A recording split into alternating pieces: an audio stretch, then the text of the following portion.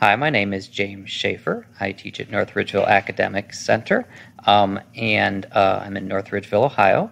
I'm a fifth grade teacher, and I've been teaching for about 15 years. I started a career in education because it's kind of been in my family. My dad was a principal. If I could have any other job, what would it be? Probably like a curriculum designer or something to do with technology. I like those kind of things.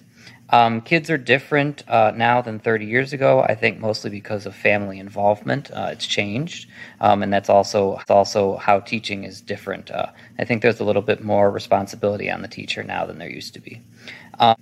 Um, what would you tell someone right now that is thinking about becoming a teacher? I'd tell them to make sure that they care about kids and that kids are their biggest interest. Thing that I'd change to help kids learn better, I'd just like to improve their lives a little bit because they've got so many difficult things going on. Thanks.